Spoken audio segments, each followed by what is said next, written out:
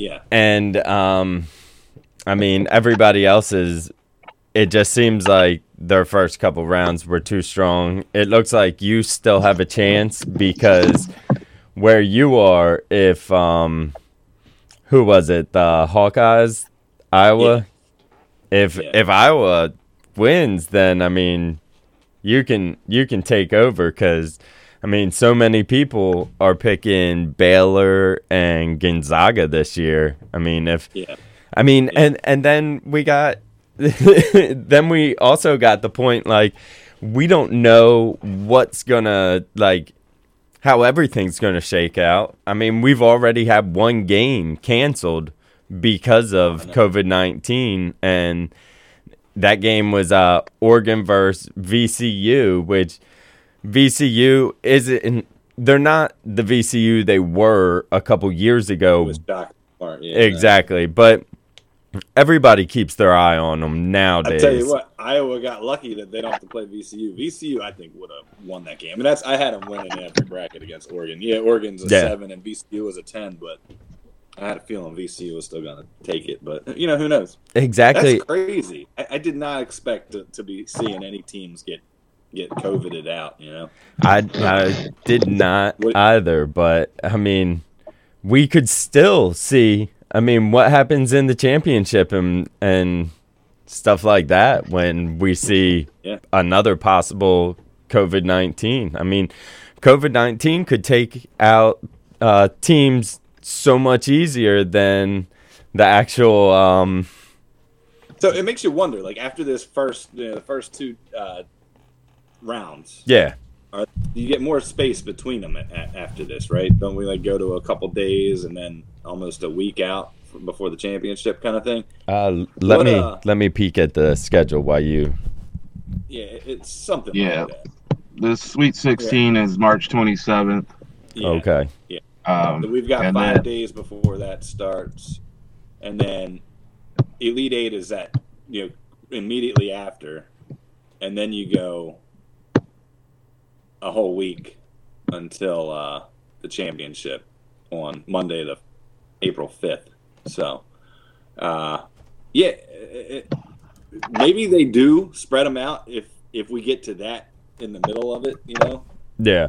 Maybe they say, okay, we're not gonna forfeit this game. I mean, this is a game that people want to see, and there's money involved. So I think they probably would spread it out if that happened. But yeah, for the first and second round, there's nothing you can do, man. You can't let them play. Yeah, COVID. I mean, you can't, and that's what took VCU out. And now we're looking at today. There's a chance that maybe we'll get some other upsets. I mean, we got teams like a 10 seed Maryland going up against Alabama at a 2. Could the Terps come through and pull it out? It's been such a different basketball season this year with COVID, the way that everything was played out. I mean, now it's almost like anybody has a chance, especially when we're not looking at Baylor or Gonzaga. I mean, they have a great chance, obviously, is what I'm trying to say, just because, I mean, they've been balling all year long. Yeah. I mean, Villanova, though, they can get hot, man. They're on a roll right now. I mean, they ended up doing what a lot of people didn't think was going to happen. And they beat Winthrop pretty easily. It wasn't even that close of a game. North Texas started out pretty good yesterday after evening, and then Villanova just took it and ran with it. Villanova could beat Baylor. I don't see any reason why they couldn't, but wouldn't that be a shock?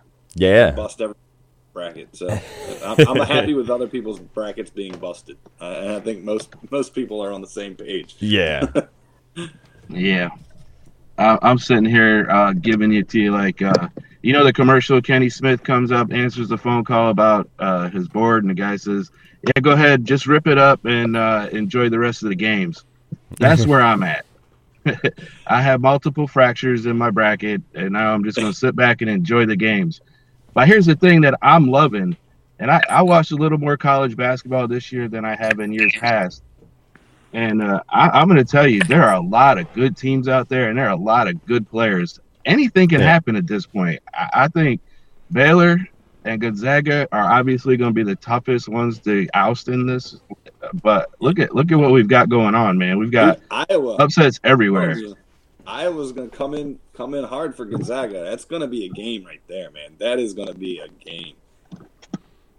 You're saying Iowa, Gonzaga? Well, I guess they both got to make it there first. Yeah. Right? Yeah.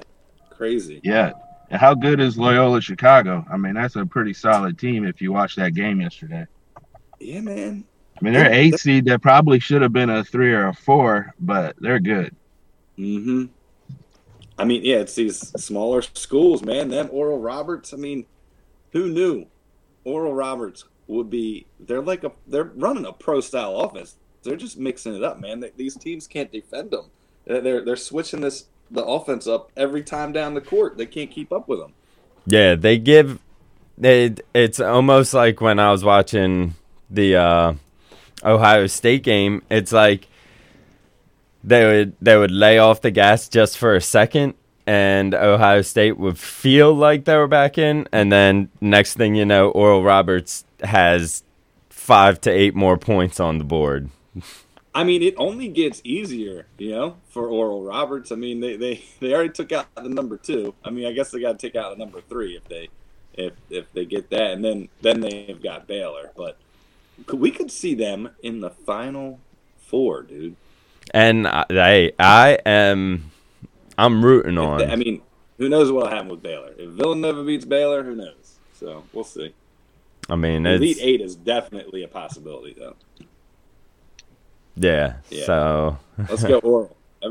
Everybody's better with some Oral, Yeah, Oral Roberts taking the tournament over, and Michigan, LSU. We got Colorado, Florida. Those are all kind of easy matchups. Yeah. I mean, you no matter with the UCLA and Abilene Christian, is that? I mean, that's a double-digit seed moving on to the next round, no matter what. So we got that. Crazy. I did not expect Texas to get bounced by Abilene Christian, man. I mean, so that's where Shaka Smart's at now, right? Or is he at Tennessee? I know he's one of them orange teams. He's at Texas, right? Yeah. I believe he's at Texas. I think, man, how crazy is that they lost in the first round? It's madness, man. It is madness, and how great that we get another round of games today on a Monday. Yeah, I mean, it's fun just having so much basketball thrown at you. And then you got somebody like I know Syracuse. They're a 5 seed, but man, they're looking around a little shell shocked. If you've seen any of their that was a great game. post game news conferences, they're walking around a little shocked, shell shocked. They're like, man, I really didn't expect to be here right now. But I mean, they're going through playing really tough. You think they have that chance against Houston? I mean, Houston, I thought they were going to drop that game to Rutgers. I mean,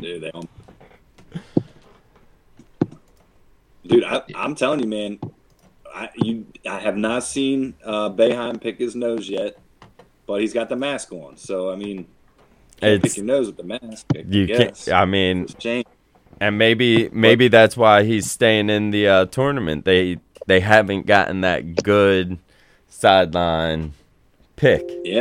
For exactly. Something like that. And then you got his son who's balling too. I mean, that dude's legit. Buddy Boeheim he's good. Boy's good. Yeah. How cool is that you got a head coach and a son on the same team, and they're making moves in the dance here. Yeah, I mean that's they're playing good. Mm-hmm. That goes back to. So we talked about Cuse last week, coming into it, thinking it could possibly be a sleeper making noise in the first couple rounds. Yeah. Obviously, I'm a Cuse fan in this whole thing. You know, being from Central New York or growing up around the Orange,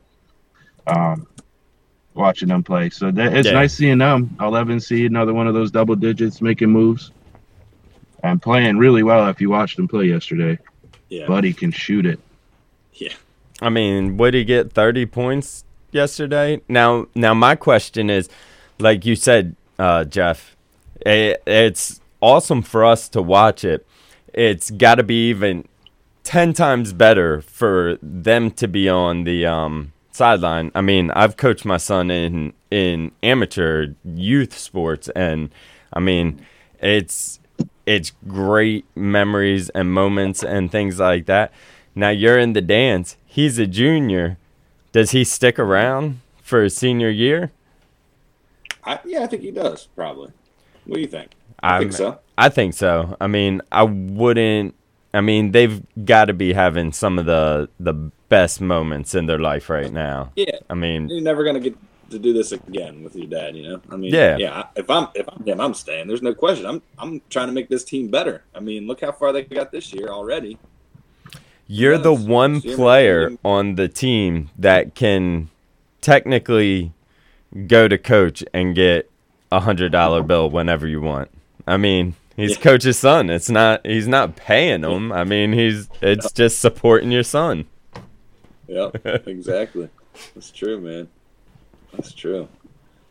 So, I mean, I think he would stay. If it was me, I would stay. It's got to be awesome, and just, I mean, making family memories along with college basketball memories and history like that. Yeah. Man, I love it. I love March Madness. It's the best. Yeah. I'm a little upset that we have to wait all the way until, what is it, 7 o'clock to see the Terps ball? Yeah, man, I'm a little bit upset about that too. I got a soccer game at 9:30 tonight. Ooh, 8:45. Yeah. Oh man, you got a soccer game. What are you? What position are you playing nowadays? Oh, it's indoor, so it's just 6 on each side, and then a keeper. Oh, so okay. Just kind of moving around wherever. Usually up top, but one of the top 3. When's the last time you had a indoor game? We've been playing Monday night. Every Monday night for the last 2 months now. So, but yeah. How many goals do you have on the season? Well, it's probably around like 11 or 12. I had a hat trick 2 weeks ago. All right. So that's pretty. Tim play in that league? Nah, he's not on this one. Oh, come on, Tim. he's too greedy out there, man. He never wants to come off the field. So. I'm like, get me out of here. I'm too worn out all the time. You need to catch some air. Come up for some air. Yeah. No doubt, dude. What do you guys think? Kels, who's your favorite team right now that's still in it? Who do you like the most, other than Gonzaga, other than the ones? You got anybody that's not a one that you think could do it? I mean, the only one that's left in my bracket that's not a one that's even on the board still is Alabama. But I just don't have a lot of faith in them because they had one of their big guys get injured before the dance. So I don't know, man. Gonzaga's the favorite, and this might be the year someone like the Terps or the Syracuse Orangemen end up in the Final Four, man. I think you're right. Oral Roberts or somebody, you know. Yeah, I think you're right, man. Loyola. Yeah, dude, it is crazy what's going on this year. It's fun. It's fun. Because normally this happens to my bracket and my champion's already done. But I picked Gonzaga, so it's fun to watch everyone around that for me. No doubt. What about you? What about you, Jamie? And even if Gonzaga loses, it's still fun. Yeah, I'm with you. Well, I'll tell you, like I had mentioned earlier, that Loyola Chicago team, they seem pretty special to me. They were in the Final Four a couple years ago. They've got a couple guys back on the team still, back at it. They're an experienced team. They're quick. I mean, they're tough on defense. Maryland looked really good the other day. I'm going to come back and give you a little props on your Maryland Terps.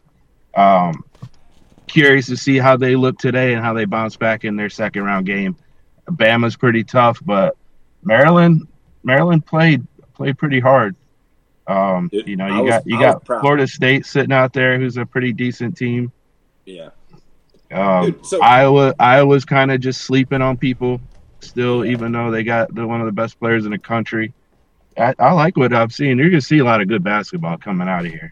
Oh yeah. You know what's crazy? We could have an Elite Eight with Loyola Chicago against Syracuse. That'd be crazy. Two teams that no one thought would be there. I mean, right? The only way you're picking either one of them teams to make it far is if you go to the school. Villanova looks pretty good too. Yeah. Jay Wright. I wasn't expecting that. Yeah, Jay Wright's a hell of a coach, man. He gets his guys ready. They had a really bad year this year too, compared to how they normally have been the last 5-10 years.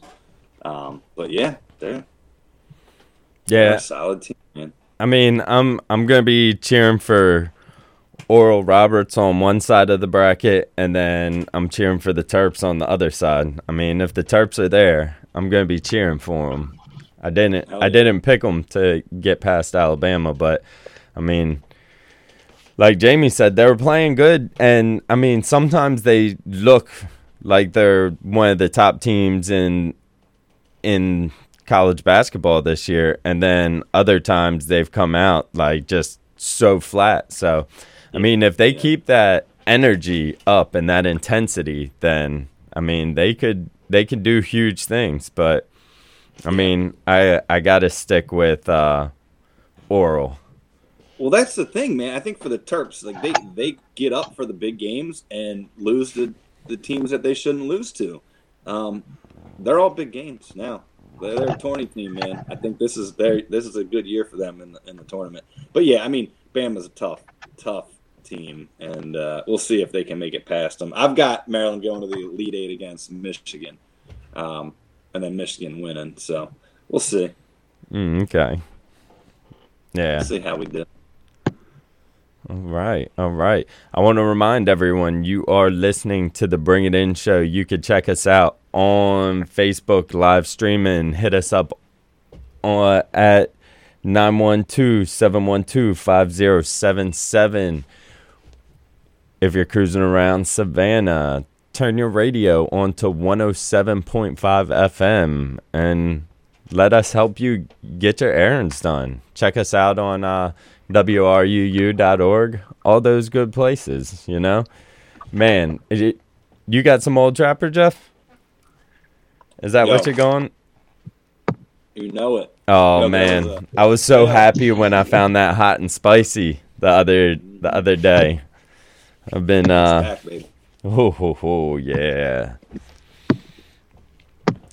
All right. Oh, yeah.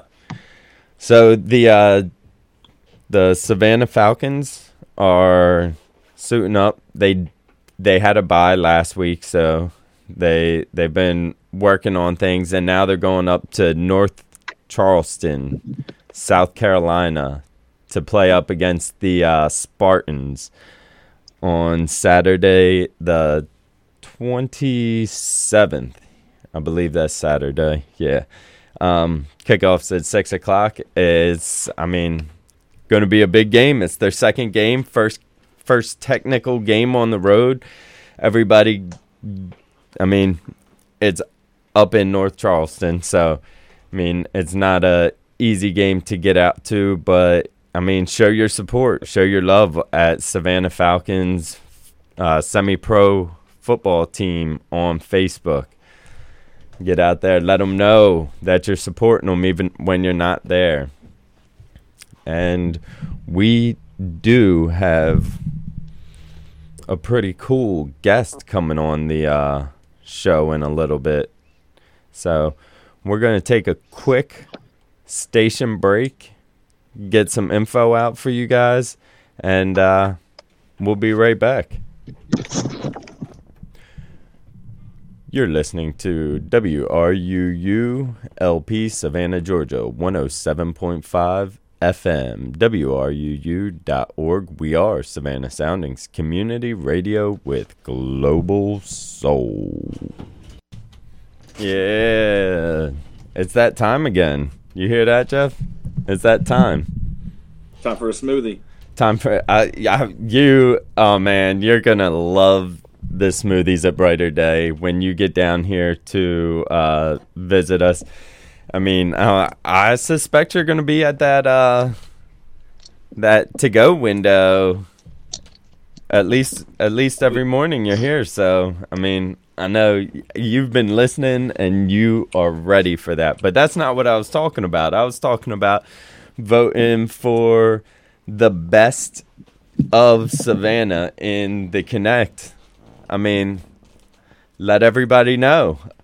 Give it to us again.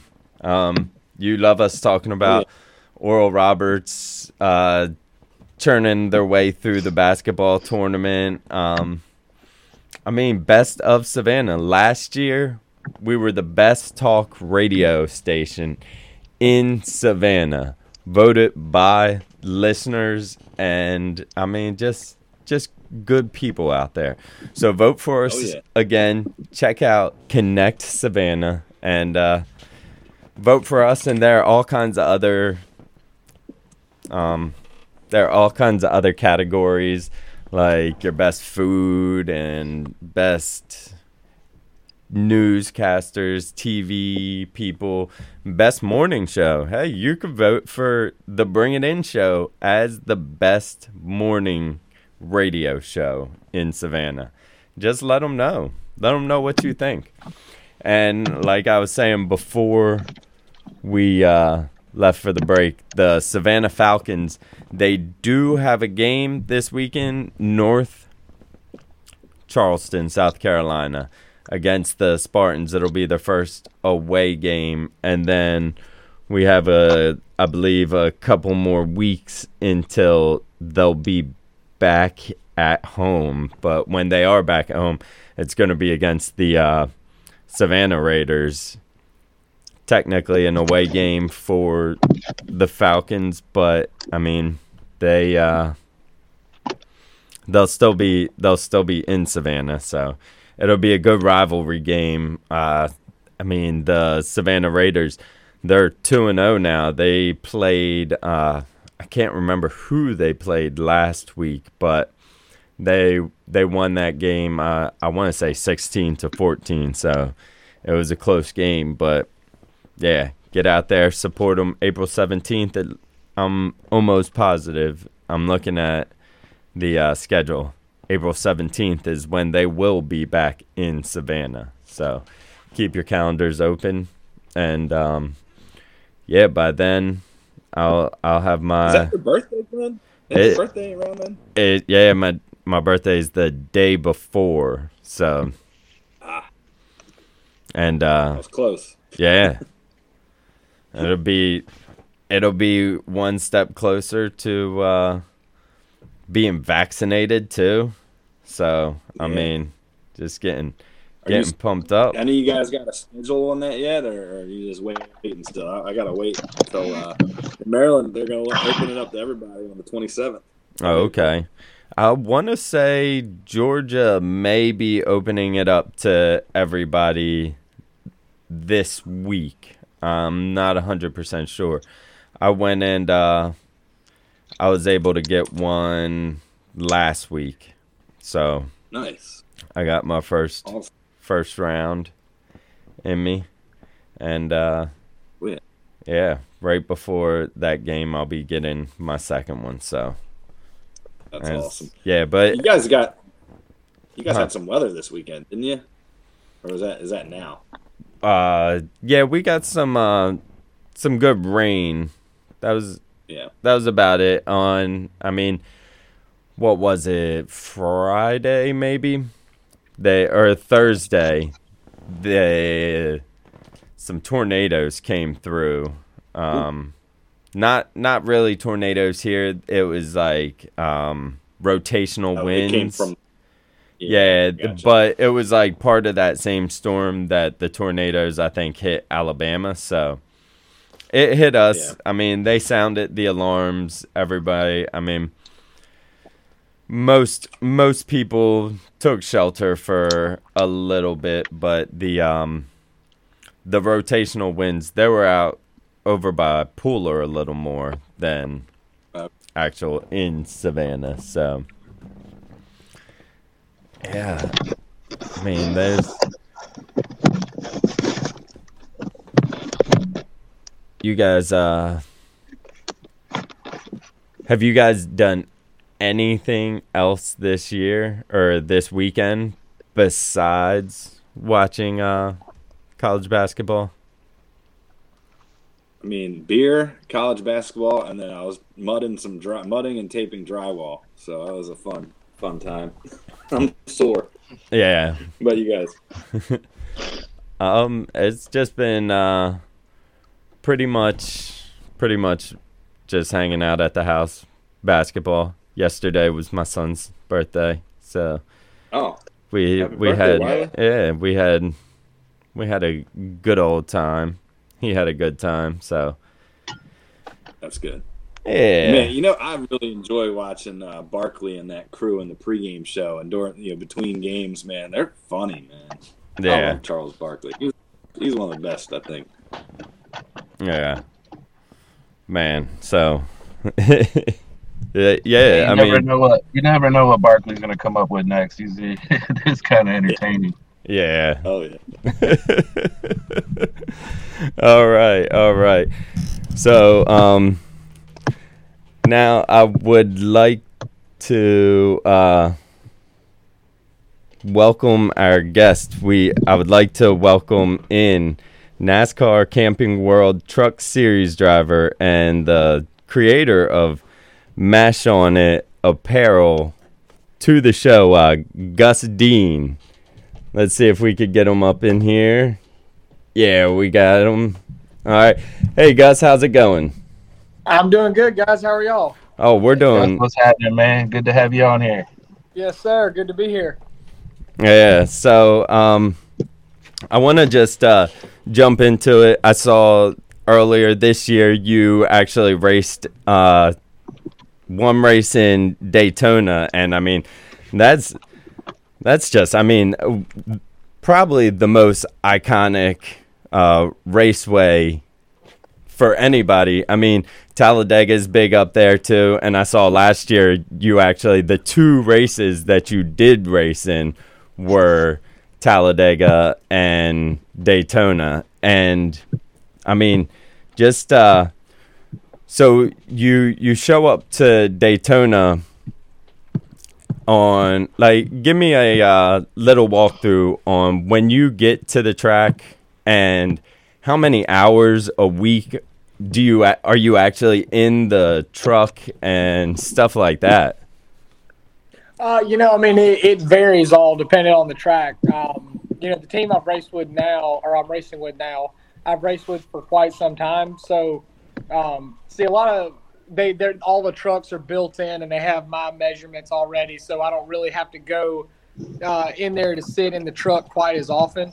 A lot of people see the trucks and stuff like that on the track and they think they're all the same one because they all look the same, but every team has a conglomerate of cars. Myself personally, on my team, I have 17 cars in total.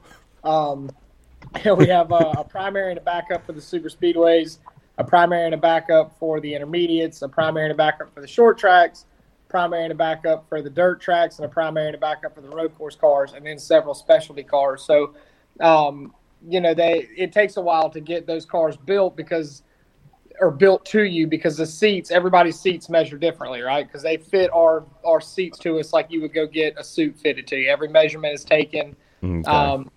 So the brackets, they're not really adjustable. They have to weld up the bars to the seats themselves to bolt them in. Once those bars are welded in, they can just re-bolt the seats back together. So nowadays, I don't have to go in quite as much, but when we were getting going with the team, I was there quite often throughout the week. Oh, okay. And when you get in and you're running your qualifying, you feel how the trucker car's running. From that point to actual race day, is your team just constantly working on things, trying to figure out like how to get the truck? Because I'm guessing sometimes like the truck's running great, and then other times I hear guys talking about their cars and trucks running slower. Can your truck just like one day you pull it out of the garage and for no reason that you can think of, it just like feels more muddy or slower, kind of? Oh, absolutely. We've gone to the racetrack before and practiced on Friday and raced on Saturday, and it felt like two totally different trucks, and we didn't change a thing. Everything is so precision tuned to the smallest detail, that the humidity, the temperature, the amount of sunshine on the track versus shade, all of that can affect it pretty substantially. The guys get there about 6 o'clock in the morning, and really they just have enough time to go use the restroom when they need to and grab a bite to eat on the go. They're working pretty much the whole time. Doesn't really matter if we're fast or slow, but they're always trying to improve it or make sure everything's on there right and everything like that.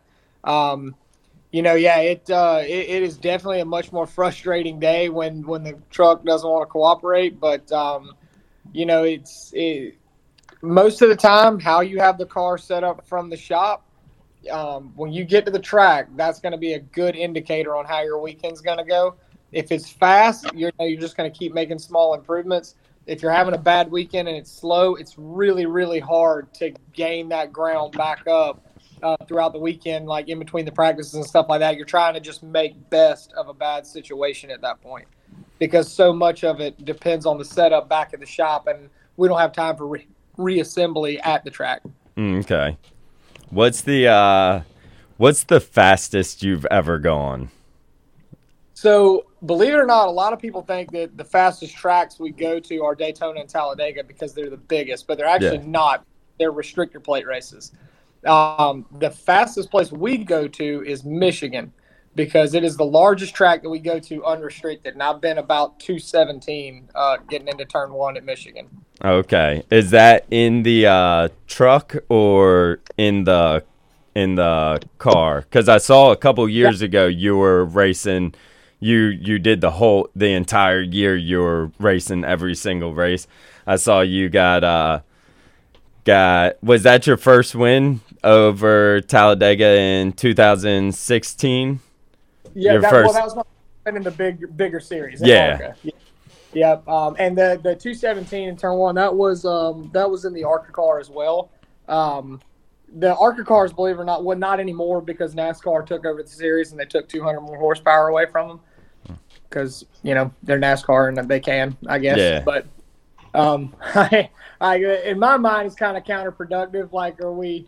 Dale Earnhardt said at one time, "Are we here to race or are we here to drive around?" I don't really see the need to take horsepower away from the race cars. If you're too scared to do it, then you don't need to do it. But yeah. So before they took the horsepower away from us, we were one of the fastest cars to go around Michigan International Speedway. Okay. And what's the steepness on the bank on that? Do you know? I'm not sure about Michigan. I do know Daytona and Talladega. I don't know the actual degree. I should. That's more the crew chief side of things. Yeah. But I do know Daytona and Talladega, you can go and stand on what we call the apron, which is pretty much that paved piece of flat ground at the bottom of the track. Yeah. You can stand on the apron and take your hand and touch the side of the racetrack.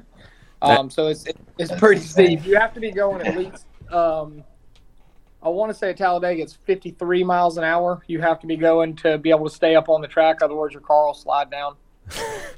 Man, what's it like when you're experiencing that, like going around there? I mean, I'm guessing right now you're so used to it. I mean, it's just another day at work for you. But when you're first getting up on a steep turn like that, what's going through your mind and body?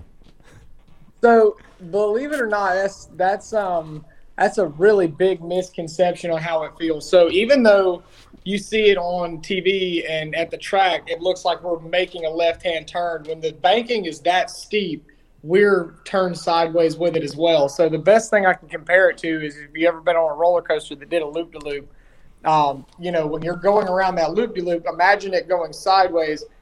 You're not actually – if you're driving the car, it's not pushing you over to the right going around a left-hand corner like it would in a street car. It's actually pushing you down. So, in other words, it's like a plane on takeoff coming up. Little G-force. Yeah, yeah. So, when we look at a car, so if there's a car ahead of us, in a normal corner, you would be looking off to the left because you're turning left and they're more so to the left. Where for us at Daytona and Talladega, if there's a car in front of us, we're actually looking up at the top of the windshield because they're above us. The forces are pushing you down. Actually, I tried to turn on one of my fans because we have fans for the brakes, the radiators, the transmission. I mean, you got to keep everything cool. And the crew chief, this is one of my first super speedway races. I think it was actually in practice. And I went to turn on the fan. Well, when I let go of the steering wheel in the corner, my arm dropped, and I couldn't get my arm back up to turn on the switches until I came out of the corner, and then I could lift it up and turn on the switch. So I never did that again. But that was pretty wild trying to hang on to it with one hand through the corner. Man. Yeah, I mean, I just can't imagine coming into those corners at that speed with cars just 2 feet, behind you. Man, how much trust is it with your crew chief and everything driving these cars? Correct me if I'm wrong, there's no brake lights, right? Oh no brake lights. So you put a lot of faith in that crew chief, man, driving that fast. How tough is it for you to rely on that and not keep yourself looking around at everything? Well, so like the short tracks and intermediate tracks and stuff like that, that's a lot on the driver. As far as the super speedway goes, they should give out 2 trophies, one for the driver and one for the spotter, because it's just as much the spotter as it is the driver. And you have to have an unbelievable amount of trust in that spotter. So, when we clear up on a guy, which means we make the pass and we're officially in front of him and we can jump back in line and cut in front of him like somebody cutting you off on the highway. Except in racing, it's expected, not, he's not a jerk for doing it. Yeah. We're making that clearance with about 2 to 3 inches sometimes before we jump up. So if you imagine somebody passing you on the highway and then snatching their car in front of you and only missing you by about 2 or 3 inches, that's what we're doing at about 200 miles an hour. So if he's wrong, that's a real quick way to go head first in a wall at 200 miles an hour. And I've done that, and it's not fun at all. So you really have to have a lot of trust in that spotter. I mean, my spotter, Tyler Mon, he's actually the spotter for Kyle Larson as well in the new Kyle Larson ride. So him and I are like brothers, and you really have to be. I mean, you have to have an unbelievable amount of trust in him. You have to have a lot of trust in the crew and stuff like that, because a lot of times, especially through the COVID mandates, we haven't had time to do a lot of practice, if practice at all. There's been some races where we had to go straight to green. So you really have to hope that those crew guys didn't miss any loose nuts or bolts or anything like that when you sail the car in there at 200 miles an hour and try to make it go left. I mean, it has a way of finding something that's left loose really quick. So when you're driving, you got your earpiece in, you're talking to the spotter all the time. Are you talking to anyone else? Are you talking to a crew chief as well, or is it just you and the spotter? So we run radios that have upwards to 8 channels.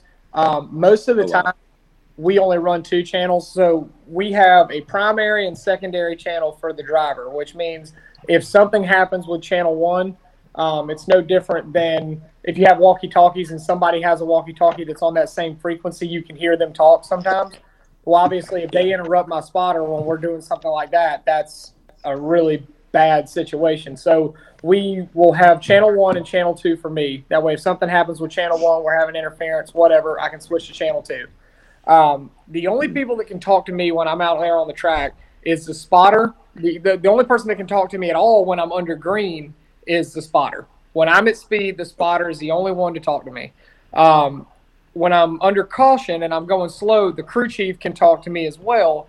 But then they run channels 3 and 4, and they can talk to each other and talk to the crew behind the scenes where I can't hear it. So they can discuss, like, the crew chief can talk to the pit crew guys, tell them to make this adjustment, that adjustment, we're going to replace this tire. They can go ahead and have that conversation behind the scenes where it's not distracting me when I'm at speed. So the only person I hear is the spotter. And as you're driving, you're probably evaluating your vehicle. So you're putting in feedback to the spotter and the crew chief as to some adjustments that you need to make mid-flight, mid-run. Oh, yeah. I'm giving a lot of that has come down to so much science anymore. Temperature of the day, tires, your inflation on that. What you, all that comes into play. Are you giving a lot of feedback to your crew as you come into pit so you can make some changes? Oh, absolutely. So the crew chief and the spotter, they actually run a multiple input radio system, which means the spotter actually has 4 radios, so he hears. You have to really be talented. I tried to spot one time as a favor for a friend of mine in practice with 8 other cars on the track, and I will never, ever do it again. That's way more nerve-wracking than driving. I hated it. It was terrifying. I'd rather go 200 than try to do that. They have 4 radios on their side. 3 of them they listen to at once. They listen to race control from NASCAR. They listen to the crew chief and the back channel for the crew, and then they listen to the primary radio talking to me, and they have to be able to decipher all that, even when they talk all at once. So that's not fun. I don't know how they do it. I don't know why they do it, but I'm glad they do. But, yeah, I'm giving information constantly. The crew chief, like the spotter, he runs a 2-channel radio system. So he can hear what I'm saying the entire time while also being able to talk to the crew. I'm giving information the entire time. We have a whole lot of different, terminology and stuff like that. In other words, if we say a race car is tight, that means we turn the wheel and the car wants to keep going straight. When a race car is loose, that means we turn the wheel and it wants to go sideways like a drift car, right? Now you break that down, then you have chassis loose and chassis tight, which means that the shocks and the springs in their tires or something like that is making that car tight or loose. Then you have aerodynamic loose, aerodynamic tight, what we call aero tight, aero loose. That means that something on the body or the cars around us with the aerodynamics are making us loose or making us tight. And then you have front end loose, which is pretty much exactly like being tight, but it's with the front tires are sliding versus not wanting to turn. And believe it or not, there is a difference, and I have to know how to decipher that difference and tell the crew chief what that difference is before we go under caution, because most of the time, by the time the caution flag comes out, I don't have enough time to relay all the information that I've felt before I have to come down pit road. So he has to know that information ahead of time so he can make a decision and have it prepared for when we're going straight in and get it fixed. All right. When was the first time you ever raced anything, and what type of vehicle was it? Did you start in motocross, or did you start in the I believe it's quarter midget races? Was it a local thing? I started in dirt go-karts, which is actually lower than quarter midgets. I'm 26 years old, and I have been racing for 21 years. I started when I was 5 years old, racing go-karts, and then I moved up from go-karts into what we call an Allison Legacy car, which looks exactly like a NASCAR Cup car, except it's 3/4 scale, and it runs a 4-cylinder motor. From there, I went to super late models, which are actually the fastest short track cars in the world. They're 1,000 pounds lighter than the trucks, but they have 200 horsepower more. So that's one of the favorite cars to drive for sure. And then we moved up the ARCA stuff and Pro Cup here. Then primarily ARCA, and now we're in the truck series, and I think I'm going to be able to do an Xfinity race or two this year. Oh, okay. Do you know when you might be racing again, or is that just up in the air at the moment? It's kind of up in the air at the moment. We'll be making that announcement soon. We're trying to nail down some details. It's probably going to be a super speedway like Daytona or Talladega or something like that. But we're just not sure exactly what race or what date that is yet. So when we find out, we'll have to let you guys know. All right. Yeah, definitely. And with that, these past 2 years, I'm not sure if last year you kind of stepped back because of all the COVID restrictions and just the way it wrecked all sports at the beginning. But with you kind of stepping back and racing a little less, you've started this new company, Mash On It, right? Yeah, so Mash On It is, everybody's got their apparel lines now, right? Yeah. So I had to jump back in. But Mash On It is for people like me who, they're gearheads. I have a mini bike that like with the Baja Warriors that you see at Tractor Supply and stuff like that, have a little go-kart engine on them. Mine has a YZ125 with a turbo and electronic fuel injected, running an 8-ounce shot of nitrous. Runs like 56 miles an hour. So, there's absolutely no purpose for that whatsoever, just to see if I can do it. And there's a lot of people just like me that, it's not how fast should something go, it's how fast can something go. Yeah. And it's that love for it and love for the sport and speed and adrenaline that keeps us just south of normal. And, there's not really an apparel line to fill that void. So that's what Mash On It is all about. Yeah, I love it, and the name. I mean, it just screams speed. Mash on it, because I mean, once you know that what you're mashing on, I mean, it's got to be the gas pedal, right? I mean, that's right. Actually, we're coming out with a new T-shirt, and I love the phrase that we came up for it because it's so true. Speed is a number, fast is a feeling, and that is the truth. Because you can be going 40 miles an hour in your car, it feels like you're barely crawling. But if you go 40 miles an hour on a scooter, you're or on roller skates, you get 40 miles an hour, you're going to start shaking a bit. Yeah. So speed is a number, fast is a feeling. Nice. So with you starting this apparel company, I've seen on some of your trucks, Mash On It. Are you getting into the sponsorship of other racing teams or helping sponsor your own racing team, getting the name out there and things like that? Are you sponsoring some of those smaller tracks where you came from and teams like that? Do younger and smaller local race circuits, do they work the same way with sponsors as we see on NASCAR? Because I mean, on NASCAR, you have almost every single inch of that car covered with a different sponsor and stuff. And I mean, I know racing's got to be expensive. Oh, it is. I mean, we have to. To have a fully built race truck ready to go is about $150,000, and we can tear those up in about a half a second.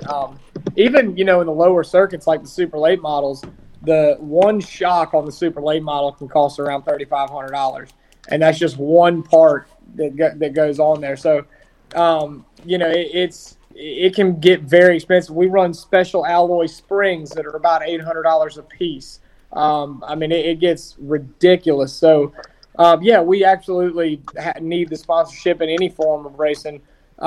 We're actually getting in on the Mash On It side, just spreading awareness of the brand beyond circle track racing. We're sponsoring a mud truck this year.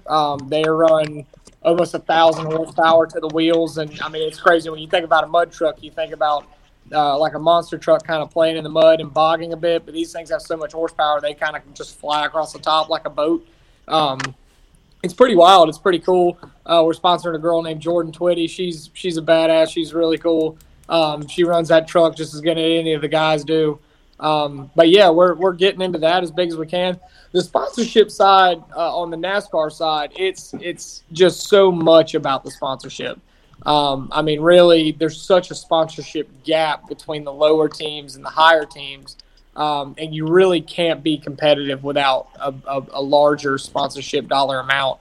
The sponsors that I had, they didn't advertise so much to the public as they did use the races like a client event to bring some of their larger clients to, kind of show them their race horse, if you will. When the COVID mandate came out and NASCAR couldn't allow fans inside the pits anymore, they couldn't do that. So that really, they couldn't warrant the sponsorship when they couldn't bring their clients to the racetrack. Because again, they don't really have a need to advertise to the public. Yeah. As soon as mandates lift and it gets a little bit more lax, we're looking forward to moving forward with that relationship, seeing what else we can do with it. All right. Nice. Man, I'm sure a lot of people around the low country are curious to know, because your popularity down here, what is kind of next for you? Are you really just focusing on the business part? Are you really going to actively start getting back into racing? Are you staying in the truck series? Are you moving to something else? What's next for Gus? It's I have come back to Bluffton, and I'm helping out on the family business with the HVAC side and working on match on it, building that up. It's unfortunately, I love to race more than I love to breathe, but I still got to pay the bills. So, I don't think I'll ever stop racing. That is not in the cards or, a fear of any kind. I'll always race something. I think I'd become an axe murderer if I couldn't race and get that adrenaline fix. But, so we'll always race. As of right now, we're going to focus more on the super late model side, running some, because that's really where the fun racing is. There's not as much pressure. There's not as much dog and pony show, if you will. We can really have fun with it. We're going to race some super late model stuff. I might run some dirt cars again like I used to, because that's the racing that I really love. So we're going to focus in on doing that. We're like I said, working on the HVAC side and just kind of continuing with life. I mean, honestly, to be quite honest, the racing side just doesn't pay what it used to. I use this example all the time. Well, I can't really say that on there, but drivers are not making the near amount of the money that they used to. Where they used to make millions, now they'd be lucky to get into the 6-digit numbers. There's just absolutely no job security whatsoever. You're on the road 4 days out of every week. So it's hard to kind of have a family life and stuff like that when you're constantly on the road.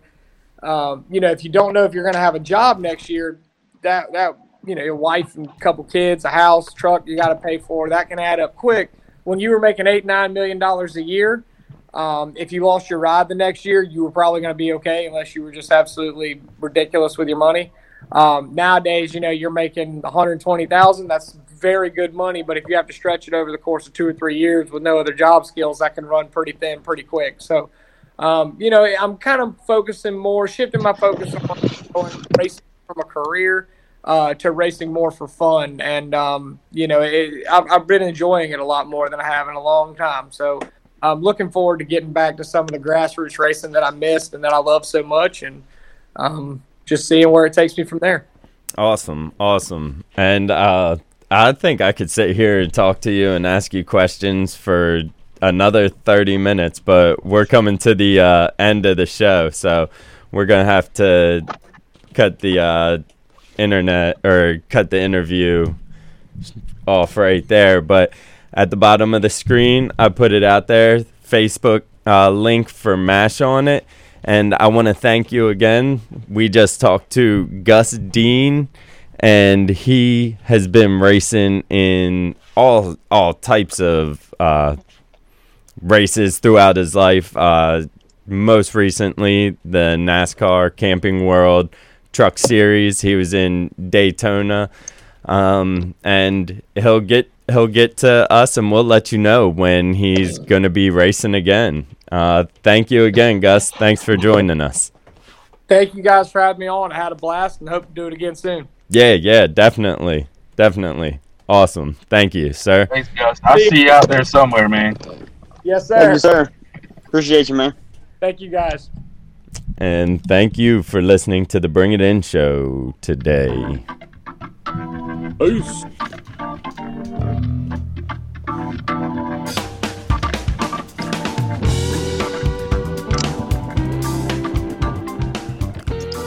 Thank you for listening. Remember, we're here every Monday, 11 a.m. to 12 o'clock noon. And always stay tuned to 107.5. You're listening to WRUU-LP, Savannah, Georgia, 107.5 FM.